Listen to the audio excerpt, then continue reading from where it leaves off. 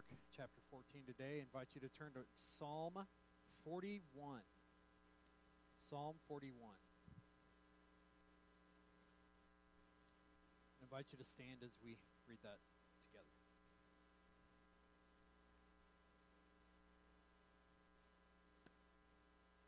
To the choir master, Psalm of David. Blessed is the one who considers the poor. In the day of trouble, the Lord delivers him. The Lord protects him and keeps him alive. He's called blessed in the land. You do not give him up to the will of his enemies. The Lord sustains him on his sick bed. In his illness, you restore him to full health. As for me, I said, O Lord, be gracious to me, heal me, for I have sinned against you. My enemies say of me in malice, when will he die and his name perish? And when one comes to see me, he utters empty words while his heart gathers iniquity. When he goes out, he tells it abroad. All who hate me whisper together about me. They imagine the worst for me.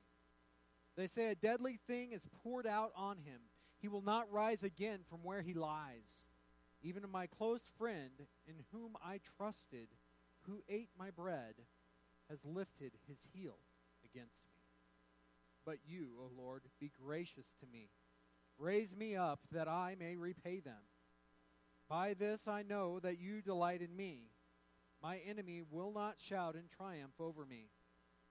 You have upheld me because of my integrity and set me in your presence forever. Blessed be the Lord, the God of Israel, from everlasting to everlasting. Amen and amen. Lord, thank you for your word. Change our hearts that we would see your fulfillment at work. In Jesus' name, amen.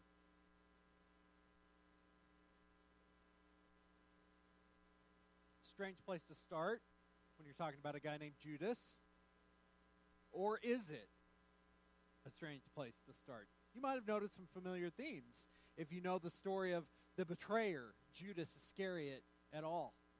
And as we go into Mark chapter 14, and we'll actually touch on all four Gospels today because there's a lot to the character that is Judas, and there are a lot of things that we piece together from all four of the Gospels. One of the themes I want us to continue to keep our mind focused on is the theme of fulfillment. Because when we look at the Bible, we need to see that the entirety of Scripture points to Jesus' completed work. And all of these things that we may not be able to understand, all these characters that seem so confusing along the way, they're there for a reason. They're there to do something about the path of salvation. And even in the worst of circumstances, God draws together things to bring his redemption into fulfillment. And that's really what we come to today is, why did this happen? And we'll get there, but I invite you to turn to Mark chapter 14. I won't make you stand up again. Don't worry. It'll be okay. Mark chapter 14, and there's just a couple of verses we're going to look at today. There. And we're going to look at their parallels in the other Gospels because we get some more details from that. We kind of get the bare minimum from Mark here. But remember last week I talked about that was one of my favorite stories, this anointing of Jesus by this sinful woman who comes and dumps her entire dowry on his head. We see that he commends her. And in John, we see that it was Mary named in doing that. Not his mother Mary, but Mary, the sister of Lazarus. But here in Mark, we see this act of worship offered in anonymity. We don't know who does it as we read it here. We have to look other places to figure that out. That happens a lot in the Gospels. We don't necessarily get, that's why we have four Gospels, is so that we can get all these details put together. We again look at it like a news reporter might, working for different TV stations or different news outlets, and we get a different perspective along the way. And when we look at it here, we don't get the detail of who this is. We see that this offering is given anonymously. yet, in the midst of it, we see the plot thicken. In verses 1 and 2, we see that the chief priests and the scribes wanted to arrest him and to kill him. So they were trying to figure out how they can make it happen, but they didn't want to do it during the feast because of all their political motivations behind it. We see how well that went eventually, because that's exactly when it did happen. But we also see that in the middle of the passage, in the first 9 verses there, that the disciples, it says here, some, in other Gospels it says the disciples, and even in John it says Judas, they were indignant because of the waste, that this money could be given to the poor instead of poured on Jesus in an act of worship. And remember, I talked about last week that worship is never wasted. Okay? When we give to the Lord, He magnifies it to His glory. And it may not seem logical to the human mind, the things that we would offer in worship to our King. But the fact is that God receives it when we come to Him with a pure heart. When we come to Him with a desire to bring Him glory. And now we see the opposite of that. Instead of this anonymous woman dumping her inheritance on Jesus' head, we see one of His closest friends betray Him. One of the 12, one of the guys who followed Him around through Judea in that day. And yeah, there is some similarity there, and we'll talk about that as we go. But it says in verse 10, then Judas Iscariot, who was one of the 12, went to the chief priests in order to betray Him. And when they heard it, they were glad and promised to give Him money. And he sought an opportunity to betray Him. This is a really interesting line to put in the midst of here, because the next verses we see the Passover. We see what is the institution of the Lord's Supper. We are going to do the Lord's Supper in the next few weeks, and we're going to look at the implications as we get there of the Passover and what it means along the way. We talked about some of those things at Easter as well. But it never hurts to come back to it, because it is something that Jesus commands His church to do. But it's in the midst of the greatest of the greatest act of betrayal in human history.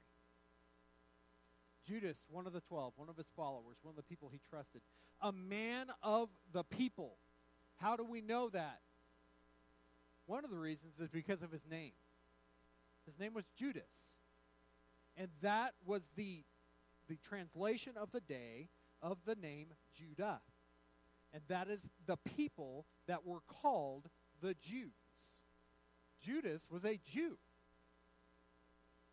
He was the picture of what you would expect a follower of Jesus to be. He was a Jew. I mean, he was one of the tribe that Jesus came from. And it was a very popular name. And in the scriptures, we see several different Judases. And even in the disciples, we see 2 of them. And then we see Jesus' brother, who's named Judas, and it is translated into what we see as the book of Jude. Why did they shorten it? Because of this guy. Because Judas ruined it for everybody, right? This name that showed you belong to this tribe, it is used some today, but more than likely you're going to see the name Jude used than Judas. Because this guy ruined it. He is the betrayer. We learned a lot of things, though, about Judas's actions here through it. We're going to look at all these different things along the way. And one of the reasons I started out with Psalm 41 is because in verse 9, we see what is fulfilled in this act. I'm going to bounce back there really quick.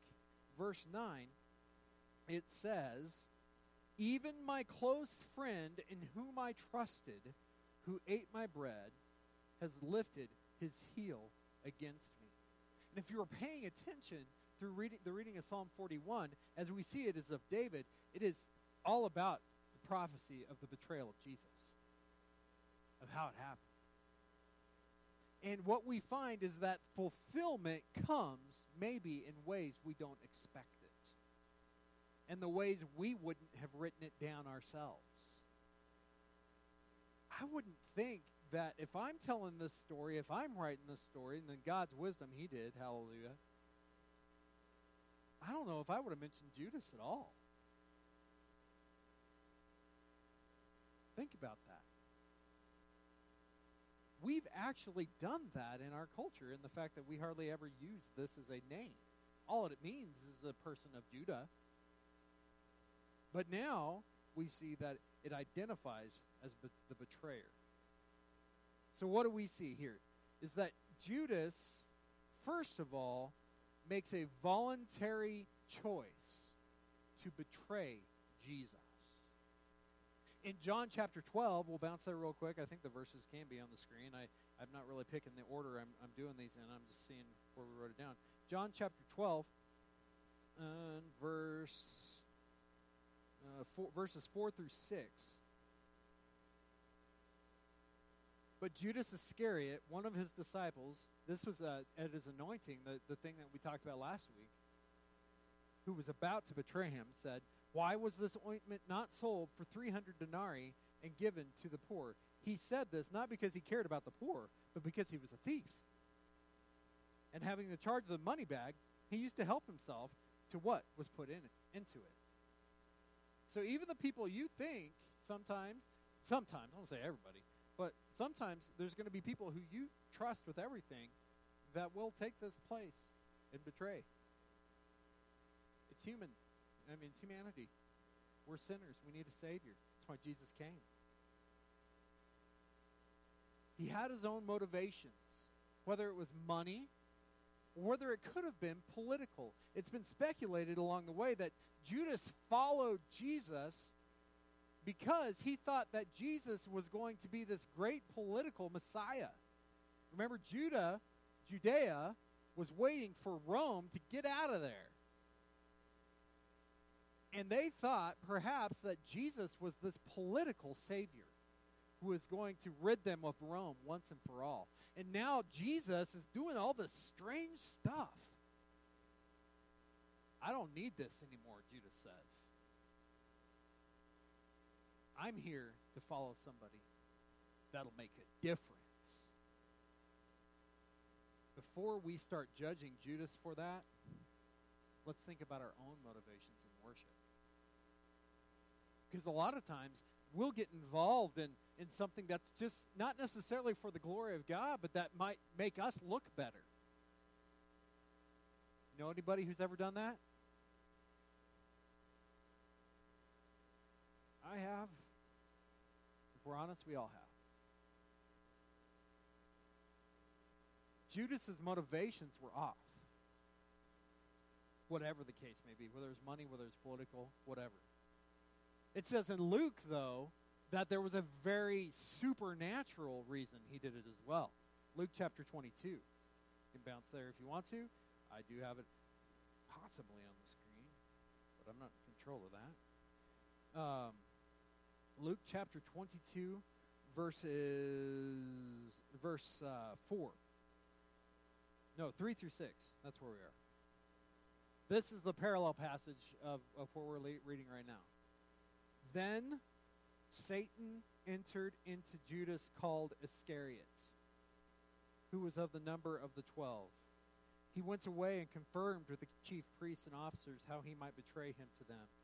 And they were glad and agreed to give him money. So he consented and sought an opportunity to betray him to them in the absence of a crowd. Little clearer picture of what actually ended up happening, right? Instead of just a moment he could betray him, he was trying to do it, as it said earlier, stealthily, secretly, in the absence of the crowd. In Matthew chapter 26, which is actually probably a little easier to find from where you are right now because the Gospel of Mark isn't terribly long. Matthew chapter 26, verses 14 through 16, we see one of these details that always seems to pop up when we tell this story. Then one of the 12, whose name was Judas Iscariot, went to the chief priests and said, "What will you give me if I deliver him over to you?" And they paid him 30 pieces of silver.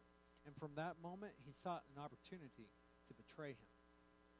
30 pieces of silver was not 300 denarii. It was the cost of a slave. They made Jesus nothing, basically. We just need to get rid of this guy. Judas, whatever his motivations were unjust. All along the way. But what we do find in Mark 14, as we return there, what we do find is that there is a lasting memorial for Judas as well. And it's nothing like the lasting memorial that we talked about at the end of verse 9. It's infamy.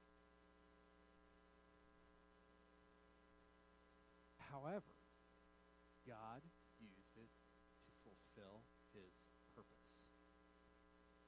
We might think personally that we have done the worst thing ever, and we could never escape the judgment that's upon us.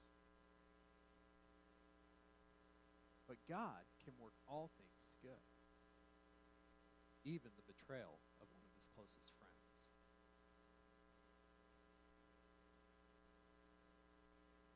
Jesus knew this was going to happen. Jesus knew that one of the 12 was there to betray him. How do we know that? I'm glad I asked. John chapter 17. Told you we were going to be jumping around quite a bit this morning. It's like gospel sword drill. John chapter 17, verse 12. John 17 is what's called the high priestly prayer. It's actually what I actually call the Lord's Prayer. It's how God prayed for me and you. But verse 12 says, "While I was with them, I kept them in your name, which you have given me. I have guarded them, and not one of them has been lost except the son of destruction, that the scripture might be fulfilled." What scripture might be fulfilled? Well, I think actually this statement applies to the entirety of the Old Testament. Okay? However, we could specifically apply it to Psalm 41. We could do that. I wonder sometimes, and these are the things that go through my head as I read these things and I study these things. We know that Jesus laid aside some of his knowledge of eternity when he came to earth. We saw that in chapter 13. He says, "I don't know that day, only the Father knows the day of the fulfillment of my return." Right? I wonder, though, in Jesus' ministry, as he was working with the disciples, and this is totally speculation. I don't want to... Did he know it was Judas that would betray him? Because there is no picture through the Gospels. We do see Judas named. Remember, they wrote the Gospels down after Jesus' life. We do see Judas named as the one who would betray him. But that's with post-knowledge, right? That's knowledge of the event. In Jesus' ministry, how did he treat Judas? It says he treated him as his friend. We don't know whether or not Jesus knew that it was going to be Judas that betrayed him. But that's an interesting thought to put before our minds, right? Did he know? He knew somebody would. But it did not throw him off his path of fulfillment of what the scriptures would bring at all. And we even see that. We're going to come back to the Passover and how he presents the Passover to the meal, because he says someone who's eating with them would betray. Well, they're all reaching for the bread. And they're all dipping together. And we see it, this picture of his conversation with Judas, and it comes to that place. And we ultimately see what Judas does along the way. It's just an interesting thought. I don't know, but I think ultimately we need to realize any of these disciples could have been the betrayer. We know that his best friend was a denier. Right? This guy named Peter, when Peter tells him, I would never deny you, he says, before this night's over, you've done it 3 times. And he does. Fact is that even in this place, maybe this exalted level, we would put the disciples in our faith. They're just men just like we are. And they're capable of the same things any of us are. And whether we would be a denier, whether we would be a betrayer, we are all sinners. For the wage of sin is death.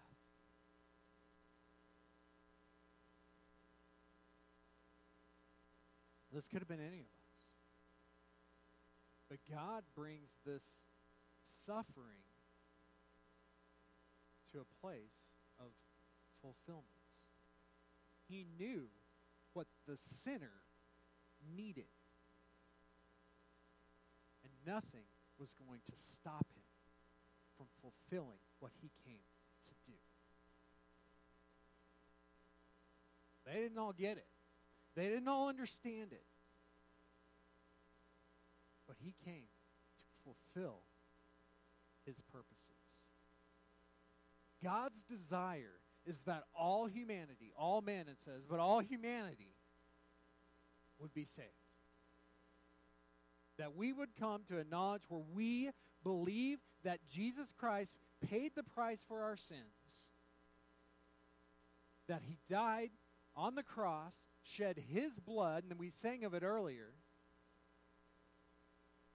that cleansing power of the blood of Jesus Christ. It's a gory, gory picture. But there's only one thing that brings the forgiveness of sin. That is the shedding of pure and innocent blood. And the fulfillment in his death of all the prophecies and the conquering of the grave of his resurrection. Death, where is your victory? Jesus has conquered all. And he takes these confusing things as we read them, and he works them, as Romans chapter 8 would say, he worked them together for good, for that we would trust in him, for those who are called according to his purpose. I don't understand all the implications of that if we get right down to it, but I do know that Jesus' desire is that we would come to faith in him. And he knew people would deny him along the way, whether or not it was Judas, whether or not it was another one of the disciples. It was Judas, as we see it fulfilled here. Can you imagine all these disciples who come back, as we see in Acts, the 11, as they're called? What they thought we see how they wrote about him, about Judas, and we see John says he was a thief. Think about a group that you so deeply trust, and you think you know everybody perfectly. That one person that blew everything to bits in the midst of that. The mistakes that you made in dealing with that person. And the things you learned when you saw everything come back together. I can think of situations in my mind right now where all of a sudden it made sense. It wasn't that it was a happy conclusion, right? Think about what the disciples felt about Judas's betrayal. This was the model citizen up to that point, but They figured it out. They figured out he was pilfering from the money bags. They knew that he was the one that betrayed Jesus. Now, there's other things about his fulfillment, Judas' death, and we're not touching that here. We'll get to that eventually. Because Judas couldn't handle his own guilt, he took his own life. It's tragic. But it's just a picture of the sinfulness of humanity. We cannot do this on our own. We can't solve the problem for ourselves. And that's really what Judas had decided to do in the midst of that anointing that he saw. He said, I can't handle this anymore.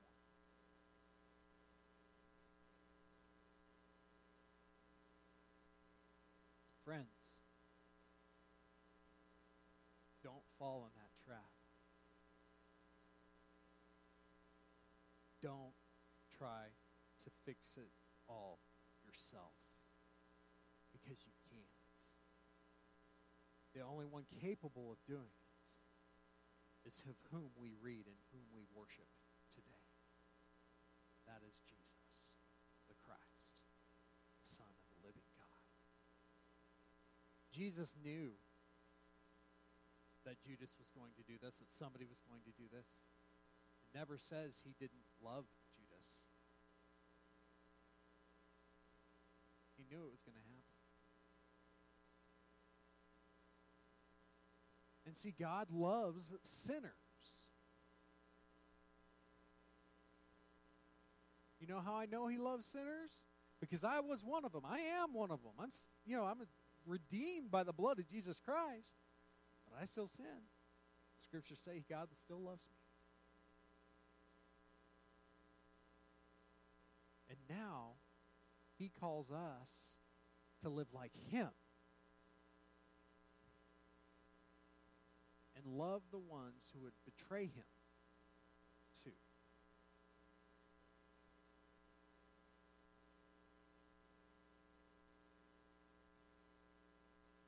John chapter 3.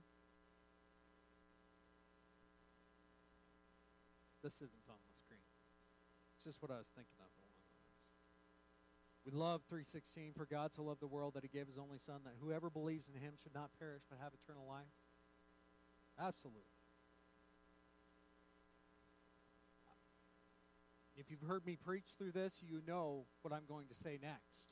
I like 17 more.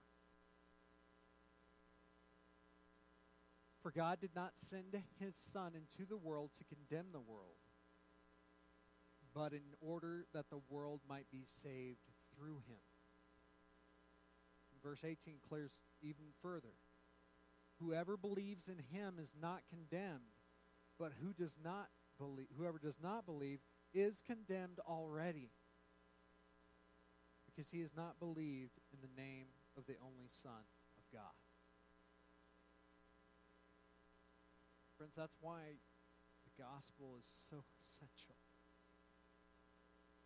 It's because we are sending ourselves to hell. And Jesus is our rescuer. On our own, it's a one-way path. Jesus will pluck us out of that. Take that judgment that we might find life in his name.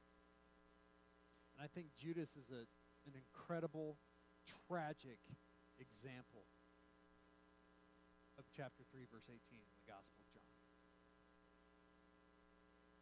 He tried to do it himself. I can't save me. You can't save you. You can't save me. I can't save you. Jesus saves all. The Lord is gracious and merciful and offers us salvation in his name. Will you trust him? We can cast judgment on the son of destruction and perdition and whatever additions, words you want to throw on there. But when it gets right down to it, my sin put Jesus on the cross.